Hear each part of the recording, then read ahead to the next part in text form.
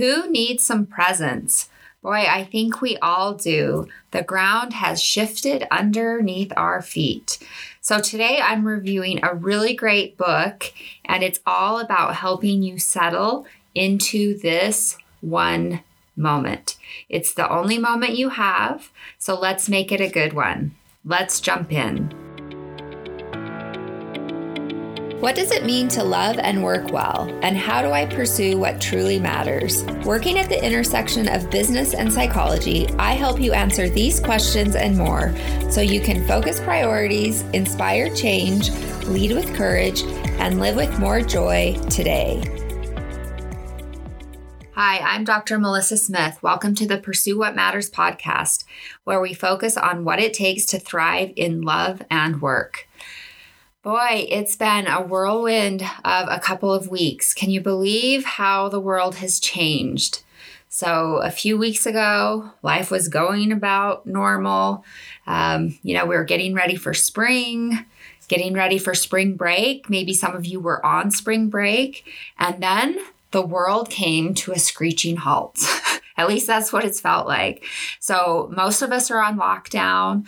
Most of us are homeschooling. I say homeschooling in quotes. Some are doing better than others, but we have never needed presence more than ever. The anxiety is so high right now. There's a lot of worry about our health, a lot of worry about our jobs, worry about the economy. And it's so easy to let anxiety get the best of us. But, the reality is it's possible to thrive in the face of uncertainty. And we definitely are dealing with a lot of uncertainty right now. These are unprecedented times. We've never had an experience like this in our lifetime. But it is possible to thrive. It is possible to remain grounded in the midst of the chaos swirling around us. And today I want to talk about a really great book that can help us to stay grounded. So this is a book that is all about the power of mindfulness. Now, if you've listened to the podcast for more than, say, a minute, then you already know that I'm a big fan of mindfulness. And that's mostly because I totally need it. I am not naturally a calm or relaxed person, but over the years, I have found mindfulness to be incredibly helpful to me personally. And I would just say, definitely in the last 2 weeks with, everything unraveling around us, mindfulness and a meditation practice has been incredibly valuable to me personally. And then also professionally, as I've been talking with leaders and clients in my clinical practice, it's been incredibly helpful. And this book that I'm reviewing in this moment, 5 Steps to Transcending Stress Using Mindfulness and Neuroscience, is really, really great. It's been around for a while. It's simple, it's straightforward, which is exactly what we need right now. And it does such a great job of helping us understand neuroscience so that we can become a friend to ourselves so that stress doesn't undo us. And, we've all felt maybe a little unraveled recently, and it's time to pull ourselves together and get some grounding. And, this book can help us with that. And I think one of the great values of this book is it really helps us to make the connection with neuroscience. And it's not too complicated. It's very simple. It's very straightforward. So let's go ahead and jump in and do a review of this great book in this moment. So the book is all about building skills to help you become more resilient to stress. So this is a practical book. The authors totally acknowledge that while stress is a normal part of life, for many of us, it's become very chronic and we become hyper-reactive to it. So much so that it begins to take a toll on our mental and physical health. And it is very true that stress is actually a normal part of our life, right? I mean, that is absolutely true. Like, there's no way to eliminate stress, and that would not be functional. Stress is a natural and normal part of our life, but when it becomes chronic, that's when we run into trouble with both our mental and our physical health. So, of course, many of us can feel the effects of stress every day. Some of the side effects of stress include headaches, lack of energy, nervousness, anger, faster resting heart rate, palpitations, nausea, weight gain, increased or decreased appetite, increased risk of diabetes. Need I go on, right? So they're big impact. 85% of adults are experiencing stress regularly, right? So that's just based on a really simple survey. But women typically report feeling more stressed than men. Maybe that's because women are more connected emotionally than men. I don't know. Or they just experience more stress than men. 77% of people regularly experience physical symptoms caused by stress. And 48% of individuals report that stress has a negative impact on their personal and professional life. So a good way to think about this book is that it's focused on resilience training for your mind so that you can remain balanced despite the challenges life throws at you. Because of course, stress is part of life, but we want you to remain steady and resilient despite that. So let's see what's been said about the book. So from Stephen Hayes, PhD, so he is a leading researcher and the co-founder of Acceptance and Commitment Therapy. He said, chronic stress is a marker of living life on autopilot. This book gently wakes you up. It asks you instead to live life inside non-judgmental awareness and intentionality, and to do it right here, right now, in this moment. And from Publishers Weekly, what they said about this book, the proposal that seemingly insignificant everyday stressors rather than life-changing events pose the greatest danger to average person's mental and physical health. Accordingly, the authors emphasize the importance of developing healthy coping mechanisms, advising the reader on how to evaluate one's current state of mind. So to that end, they present a number of exercises with the promise that practice over time, these will teach the brain how to handle stress by getting into a less emotional, more cerebral state where one can process different courses of action, what they call the quiet mind. So now let's learn a little bit more about the authors. So Kirk D. Strassel, PhD, he's the co-founder of Acceptance and Commitment Therapy, so with Stephen Hayes, a cognitive behavioral approach that has gained widespread adoption in the mental health and substance abuse communities. So Strassel works as a practicing psychologist at Central Washington Family Medicine, a community health center providing health care to medically underserved patients. He also teaches family medicine physicians in how to use the principles of mindfulness and acceptance in general practice. And then Patricia Robinson, PhD, is Director of Training and Program Evaluation at Mountain View Consulting Group, a firm that assists healthcare systems with integrating behavioral health services into primary care settings. So she's the author of Real Behavior Change in Primary Care and co-author of the Mindfulness and Acceptance Workbook for Depression. So after exploring primary care psychology as a researcher, she devoted her attention to dissemination in rural America, urban public health departments, and military medical treatment facilities. So that's a little bit about the authors. And so they're really focused on acceptance and commitment therapy. And that is the approach that they use in this book. And I have spoken before on the podcast about acceptance and commitment therapy, also known as ACT. And this is considered cognitive behavioral approach, which is it's a mindfulness-based approach, and it is great. I mean, I use ACT in my clinical treatment all the time. So for depression, anxiety, all sorts of things, eating issues, everything. And so I love ACT, and people really seem to resonate with it. And so it's this idea of learning rather than really trying to combat your thoughts or thought stopping, that sort of thing, which we see with CBT or cognitive behavioral therapy. It's really learning to become a curious observer to your thoughts and live to your values, learning to accept your reality. And it's really well versed in the mindfulness practice of accepting your reality, being present in this moment. And so obviously it is very appropriate as we think about this mindfulness approach. That is what it is all about. What I really like about this book in particular is it's a quick read. It's practical.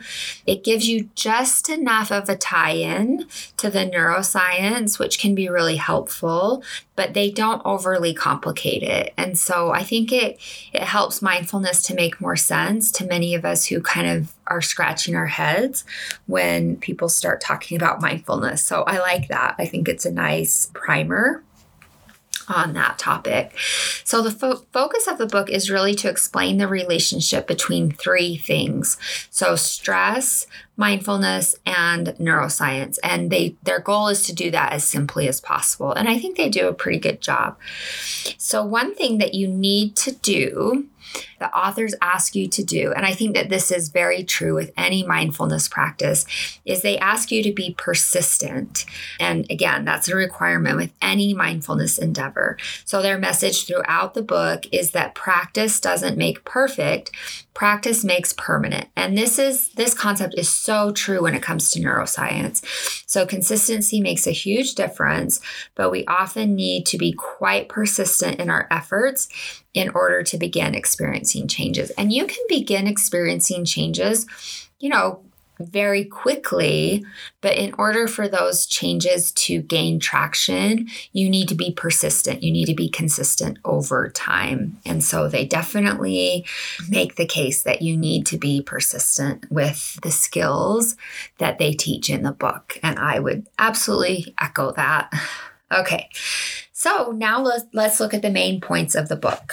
Okay, so the book is broken into three main parts. So I'll identify those three parts briefly, and then we'll do a deeper dive into each of them. So the part one is an overview of stress. And then let's see, part two, the authors focus on 5 core aspects of mindfulness. And these chapters are really packed with specific exercises to help you train your brain and rewire your neural pathways, because that's the name of the game. That's what it's all about. And then part 3 is really focused on developing a mindful lifestyle and really includes a comprehensive assessment to help you assess stress and see what drains your battery and what charges your battery. So, the second part is really looking at let's do some skill building. And then part 3 is let's have a mindful lifestyle and get rid of those things that, those triggers that are amping your stress up.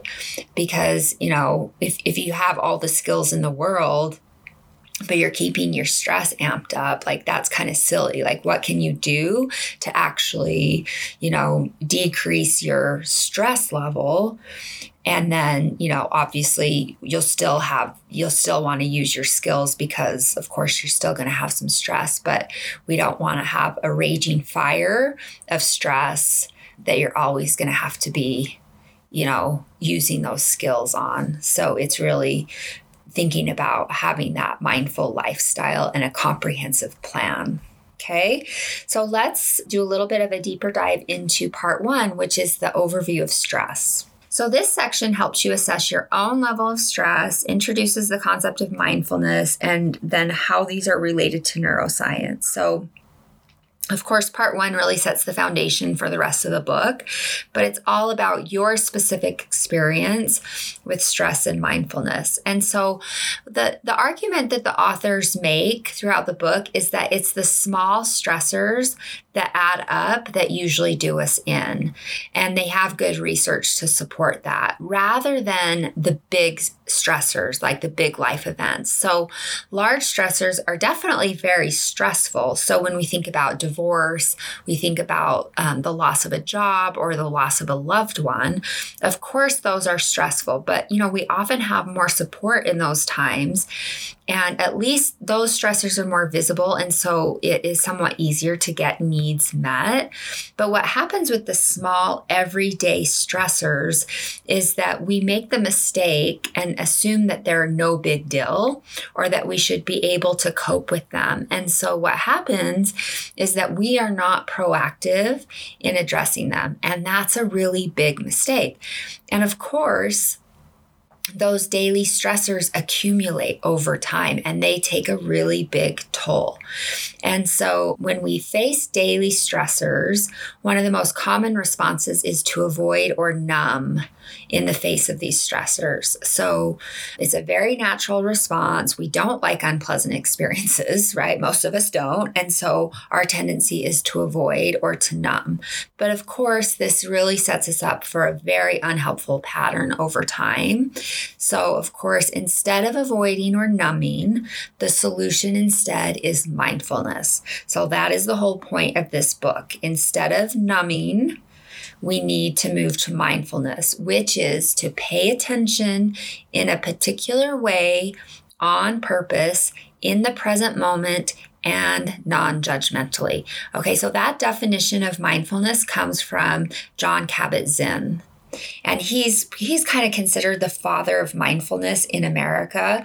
So he's out of Harvard, and he was one of the very first researchers on mindfulness. So I'm going to repeat that definition.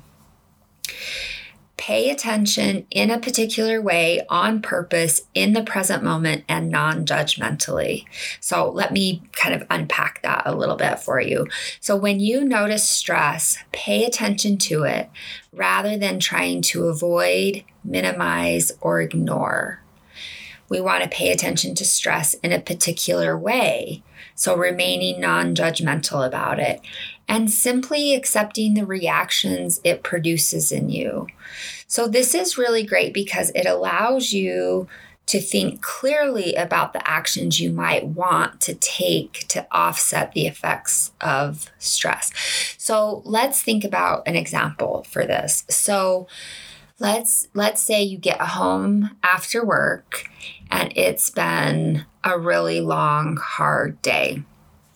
And you get home, you're tired, you notice you have a bad headache, right? And that's not a typical thing for you, maybe. And you're grumpy, you're not happy with anyone.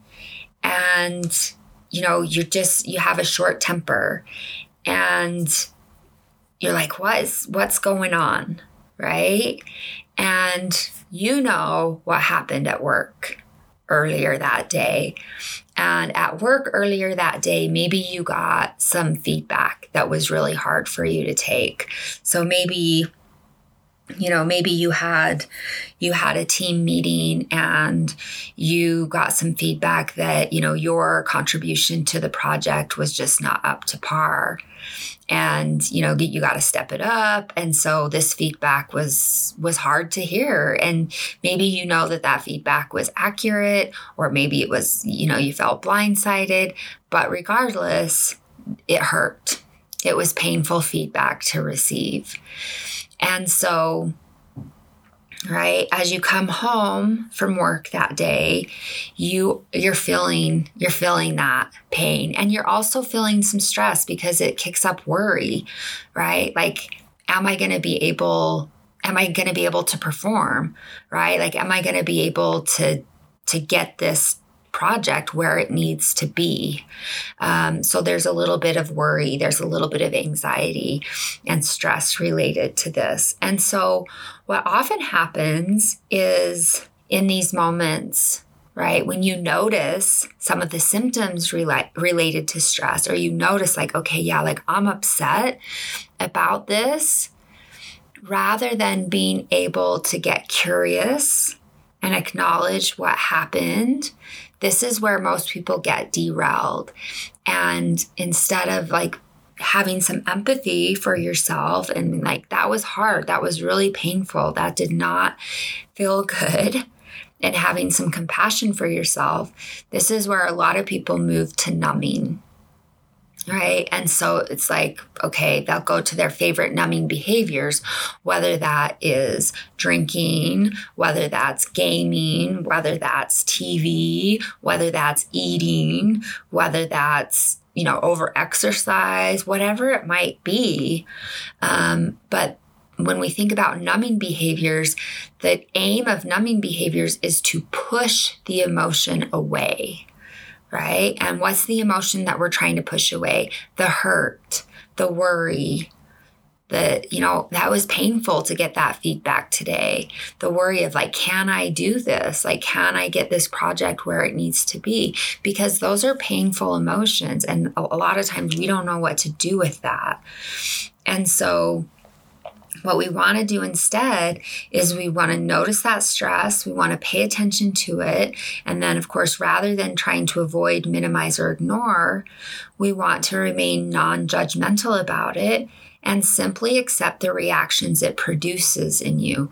So when you notice that stress, when you notice that pain, when you notice that worry, to be able to say, yeah, it's understandable. That was tough feedback to hear today. That hurt. Like, it really stung a lot to get that feedback, and to acknowledge, like, yeah, it's understandable that I'm worried about this project, especially considering the feedback I got. Like, it's understandable that I'm concerned about it. So you accept the reactions it produces in you. And this is really good because it allows you to think clearly about the actions you might want to take to offset the effects of stress. So, for example, you can acknowledge, yeah, this is upsetting. And I can notice like, oh, like I'm feeling worn out because of that. And I've got a headache, and I notice like I'm being grumpy with people, and like maybe I just need to take some time and just like settle down. Maybe I just need to have more of a quiet night. Maybe I need to do a little journaling, or maybe I just need to like read a good book and take a break from this. When you acknowledge the emotion, right? When you acknowledge that pain, it allows you to think clearly about the actions, right? But you've got to allow yourself to think clearly without the judgment.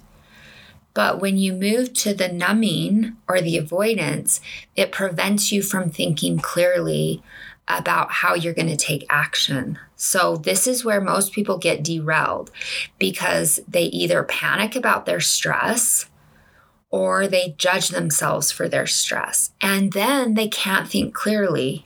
And so they make poor decisions rather than being able to take effective action. So, for example, they deny their experience. So they're like, I don't know what I'm upset about. Like, it was fine. Like, there's no big deal. So they just kind of reject the fact that they were hurt. They reject the fact that that feedback session was really painful. And so they deny their emotional experience, which prevents them from thinking clearly about the situation. It prevents them from being able to move into problem-solving mode. And it prevents them from even being able to acknowledge their stress, because basically they're saying, there's nothing wrong here. Like, there's nothing to see here. Everyone keep moving along. And so in a very real way, it makes it hard for them to actually meet their needs, because they kind of have to pretend everything is fine here. And so it makes it very difficult for them to meet their needs, right? The other thing that can happen is that they can move to a place of judgment. Like, I'm so lousy, I'm such a failure, I'm never gonna get it right. And so they go into shame and judgment and self-recrimination. And then, of course, that just piles on the stress, because now it's not just, hey, like, I need to step up my efforts on this project. And, they can't think clearly about this one project and what needs to happen, because now like they as a person are a failure. And so what has become one specific issue is now a global indictment on them as a person. And so in that way, it completely prevents them from thinking clearly about the situation. And what's happened? Their stress level has absolutely exploded, right? Cortisol levels go through the roof. And so to be able to get any sort of containment on that stress is really, really challenging at this point, right? And so in a very real way, right, when they panic about their stress or they judge themselves for their stress, they can't think clearly. And so it leads to really poor decision making rather than being able to think clearly and take effective action. So this might seem like a small thing, but hopefully you can see with this example that it's really a very big thing because it leads to a domino effect. And it has very lasting impact for daily functioning. And like I said earlier, these daily stresses have a cumulative effect over time, and they have a larger impact than do big stressors, because everyone kind of acknowledges big stressors are going to be stressful, right? And if you've been in a car accident, everyone can see you've been in a car accident. Everyone can see, hey, you need to take it easy. You need to get rest. But these daily stresses, that's where we get good at numbing. That's when we get good at pretending, right? And sometimes the shame is only happening in our head. And so others might not know what's happening, but the accumulation of stress is still happening. It might just be invisible to other people. So in that way, it can be devastating. Okay, another aspect of a mindful approach to stress is to act with intention in the midst of stress. So with the clear mind that comes from non-judgment, you can connect to what really matters to you in life. So for example, your values, and then choose actions that reflect what you care about. So for example, all right, so that example that I just shared with you. So even though you're stressed out by a situation, right, and you notice you're like being grumpy or you're really worried about this project at work, rather than lashing out at someone because you're angry or because you're worried or because you're upset, the non-judgmental stance allows you to slow yourself down, think clearly, and connect to your values, and then act in a way that reflects those values. And this is so, so important. So, presumably you would not lash out at your spouse or your coworker or whomever is nearby, assuming that this is not in keeping with your values. And so in a very real way, mindfulness allows you to be driving your bus, right? Rather than stress driving your bus, because you are able to think clearly and retain your ability to choose how you're going to respond rather than being hijacked by your stress. And so even though, it's still an upsetting situation, even though the problem hasn't been solved, you still are able to choose actions that are consistent with your values in this moment. To say, my spouse doesn't deserve my wrath in this moment, and so you can still choose actions that are consistent with your values in that moment.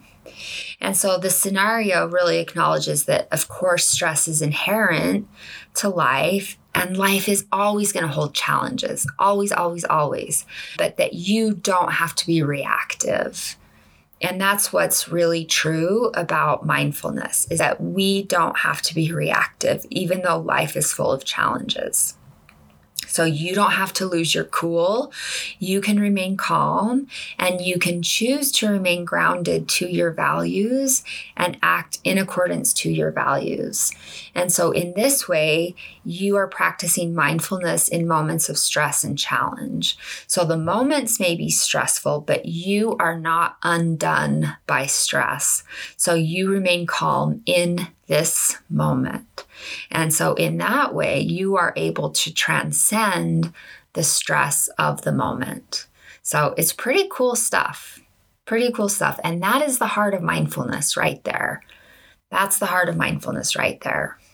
So the way the authors put this is, if you aren't willing to have stress, stress will have you. And I really like that. I mean, I think the way they put that is brilliant. So what they mean by that is that it doesn't do you any good to numb or avoid or pretend stress doesn't exist, because of course it does. So be deliberate and purposeful about understanding stress in your life. So we want you to be a curious observer about it, but don't be undone by it. So see what it has to teach you in a non-judgmental way, and then you are still able to retain your freedom to choose how you will respond to stress. And so in this way, you are willing to have stress, but you aren't owned by stress. And so as a result, stress doesn't have you. And I think that, in that way, you retain the last of the human freedoms.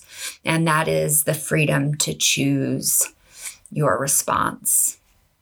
Right? And that is, it's the freedom to choose your way, the freedom to choose how you will respond, your attitude. And that is from the work of Viktor Frankl.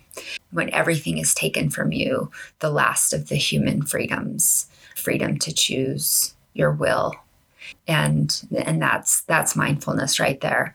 So another point that the authors make that I really, really appreciate is that stress is not the enemy, and it's not something to be banished entirely from our lives. So of course we want to understand it. We don't want to be undone by it. But the mere fact that we have stress in our lives means that there are things that we really care a lot about. And isn't that a great thing? And I really, really love that perspective, because I think for so many of us, like when we've experienced stress, we assume something has gone terribly wrong. And that is just not the case, and it doesn't need to be the case. Now, I think sometimes we make a mountain out of a molehill, and so I think it can be really helpful to kind of be curious about that and see if maybe there are times that we're blowing things out of proportion. But the fact that you have stress in your life probably means there are things that are deeply meaningful to you. And so I think this is a really helpful reframe. And, the key, of course, is that we want to keep it in balance so that we're not undone by it. So the authors give just a few guidelines for some brain training, and these are good to keep in mind. So when you're in these moments, and honestly, every moment, give it your full attention. So don't try to multitask. And I've said this so many times, multitask is not a thing. We think it is, but it's not. We can't do it. Vary what you practice. So the authors give you a lot of exercises, so mix it up. So when we think about mindfulness, there are lots and lots of different ways to practice mindfulness. So there can be a formal meditation practice where you just use, it can be as simple as sitting quietly in a room. It can be deep breathing. It can be using a guided meditation with an app or YouTube or just an audio recording. It can be paying attention to the way you're sitting in a chair. It can be paying attention to the way it feels to sit in your seat at a stoplight. It can be this is actually one that I like to do, paying attention to the grip of your hands on the steering wheel at a stoplight. That's mindfulness. I mean, everything, like there's so many opportunities for mindfulness. The way you the way you drink a glass of water is mindfulness. And so, mix it up. One of the mindfulness practices that I have started recently, because it's just so beautiful. On my way to work, I have a really, really short commute, which I am eternally grateful for. But the mountains in the morning in winter are just gorgeous. And so as I'm driving to work, I just like to behold the mountains.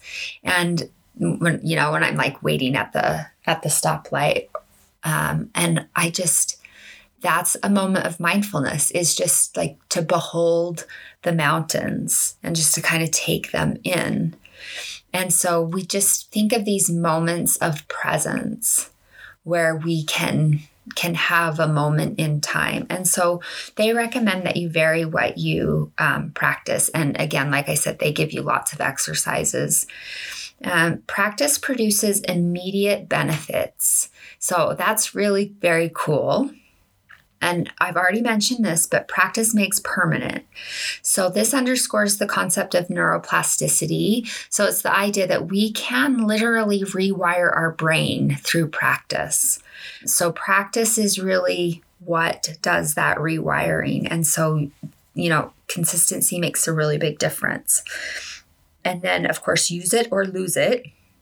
So this is obviously related to the above point. But if you aren't consistently rewiring those brain pathways, then you'll lose the trail, right? Like you'll lose that rewiring. And so consistency really, really matters. Okay, so then part 2 focuses on 5 core aspects of mindfulness. And like I mentioned before, these chapters are really packed with a lot of specific exercises to help you train your brain and rewire those neural pathways toward less stress and more balance. So I'll just go over these briefly. The first one is observe. So notice things that are happening both inside you, so physical sensations, thoughts, feelings, memories, and outside you, so sounds, sights, colors, faces, others' activities. So when you're in observing mode, you hold still mentally and focus attention. So for example, it's like zooming in with a camera lens. So an example of observing would be how I behold the mountains on my drive, right? And it's when I'm at a stoplight, so I'm not like actively driving, but it's me observing something outside of me. So observing the mountains. The second one is describe. Your ability to use words to organize and convey what you're aware of, either inside or outside you at any moment in time.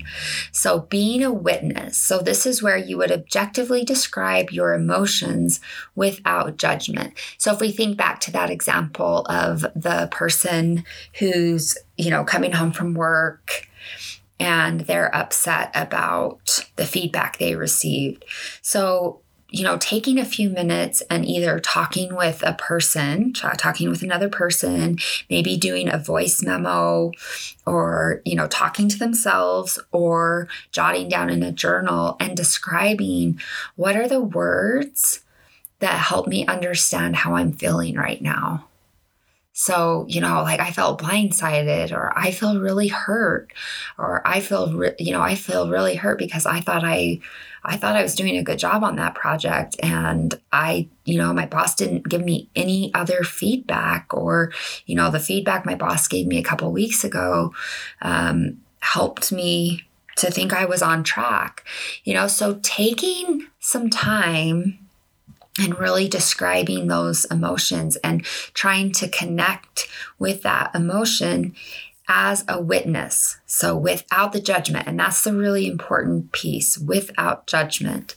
And so we're moving away from the avoidance or the numbing and moving toward the emotion, but without the judgment. Okay, and then third is detachment. So I want you to think of a Teflon pan, right? Those are the nonstick pans, and imagine your mind as Teflon. So any evaluations, predictions, comparisons, and judgments, they just slide off of your mind. And we want to allow thoughts, feelings, memories, and sensations to simply be present without becoming hooked by mental evaluations. Or what you're aware of, such as judgments and evaluations. So we just want to detach from, some of those judgments, and we're just aware of the thoughts and the feelings, but we're not going to get hooked by judgments or evaluations. And then the fourth is love yourself, right? That might seem very woo-woo, and who cares? We all need to love ourselves. Ability to show love and kindness to yourself is a powerful tool for creating a state of quiet mind. So, of course, self-compassion makes it easier to extend love and compassion to others. And of course, this is not about self-pity. It's actually about respect, and it doesn't depend on your performance or accomplishments, and it doesn't rely on approval from others. And actually, our ability to be self-compassionate actually propels us to greater performance and achievement. So there's that. And then fifth is act mindfully. So being aware of what you're doing as you're doing it, acting with intention. So behaving in a way that reflects your beliefs and principles. So it's the opposite of operating on autopilot. One of the things that's really helped me with acting mindfully is, and so think about activities that can help you with this. So, I'm a power lifter, and I have to be fully mindful when I am exercising. Of course, it really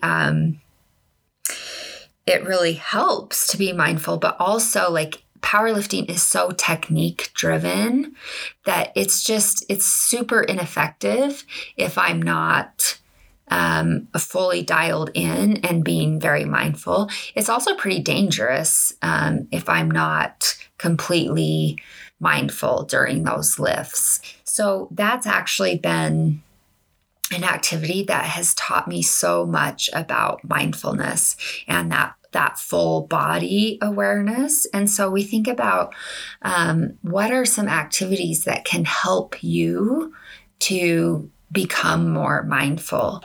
And so, acting with intention is that last one. Okay, and then let's see, part 3 is developing the mindful lifestyle. And so, the authors talk about knowing your helpers and hassles. So helpers are the daily activities that stimulate a quiet mind and reduce emotional and physiological arousal and create greater peace of mind. I really like this, knowing your helpers and your hassles. So these can include physical, mental, and social activities. And they have lots of exercises in part 2 that could count as helpers. So these are things that can slow down your autonomic responses, that promote more relaxed and flexible behavior. And then, of course, when we think about the accumulation of daily hassles, this has a larger impact on physical and mental health than do the major life events. But when we think about the daily hassles, we seem to think of those as being out of our control because they're just so daily, but they're really not out of our control. So the 4 main categories of daily hassles include personal concerns, so purpose in life, health, finances, that sort of thing, and then relationship and family concerns, work and school concerns, and then social or environmental concerns. So then determine how much control you have over your daily hassles, like high, medium, or low. Accept what you cannot control, and then change what you can. So you could envision the future and start with the present. Think small, accumulate positives, and you could create a daily hassles coping plan.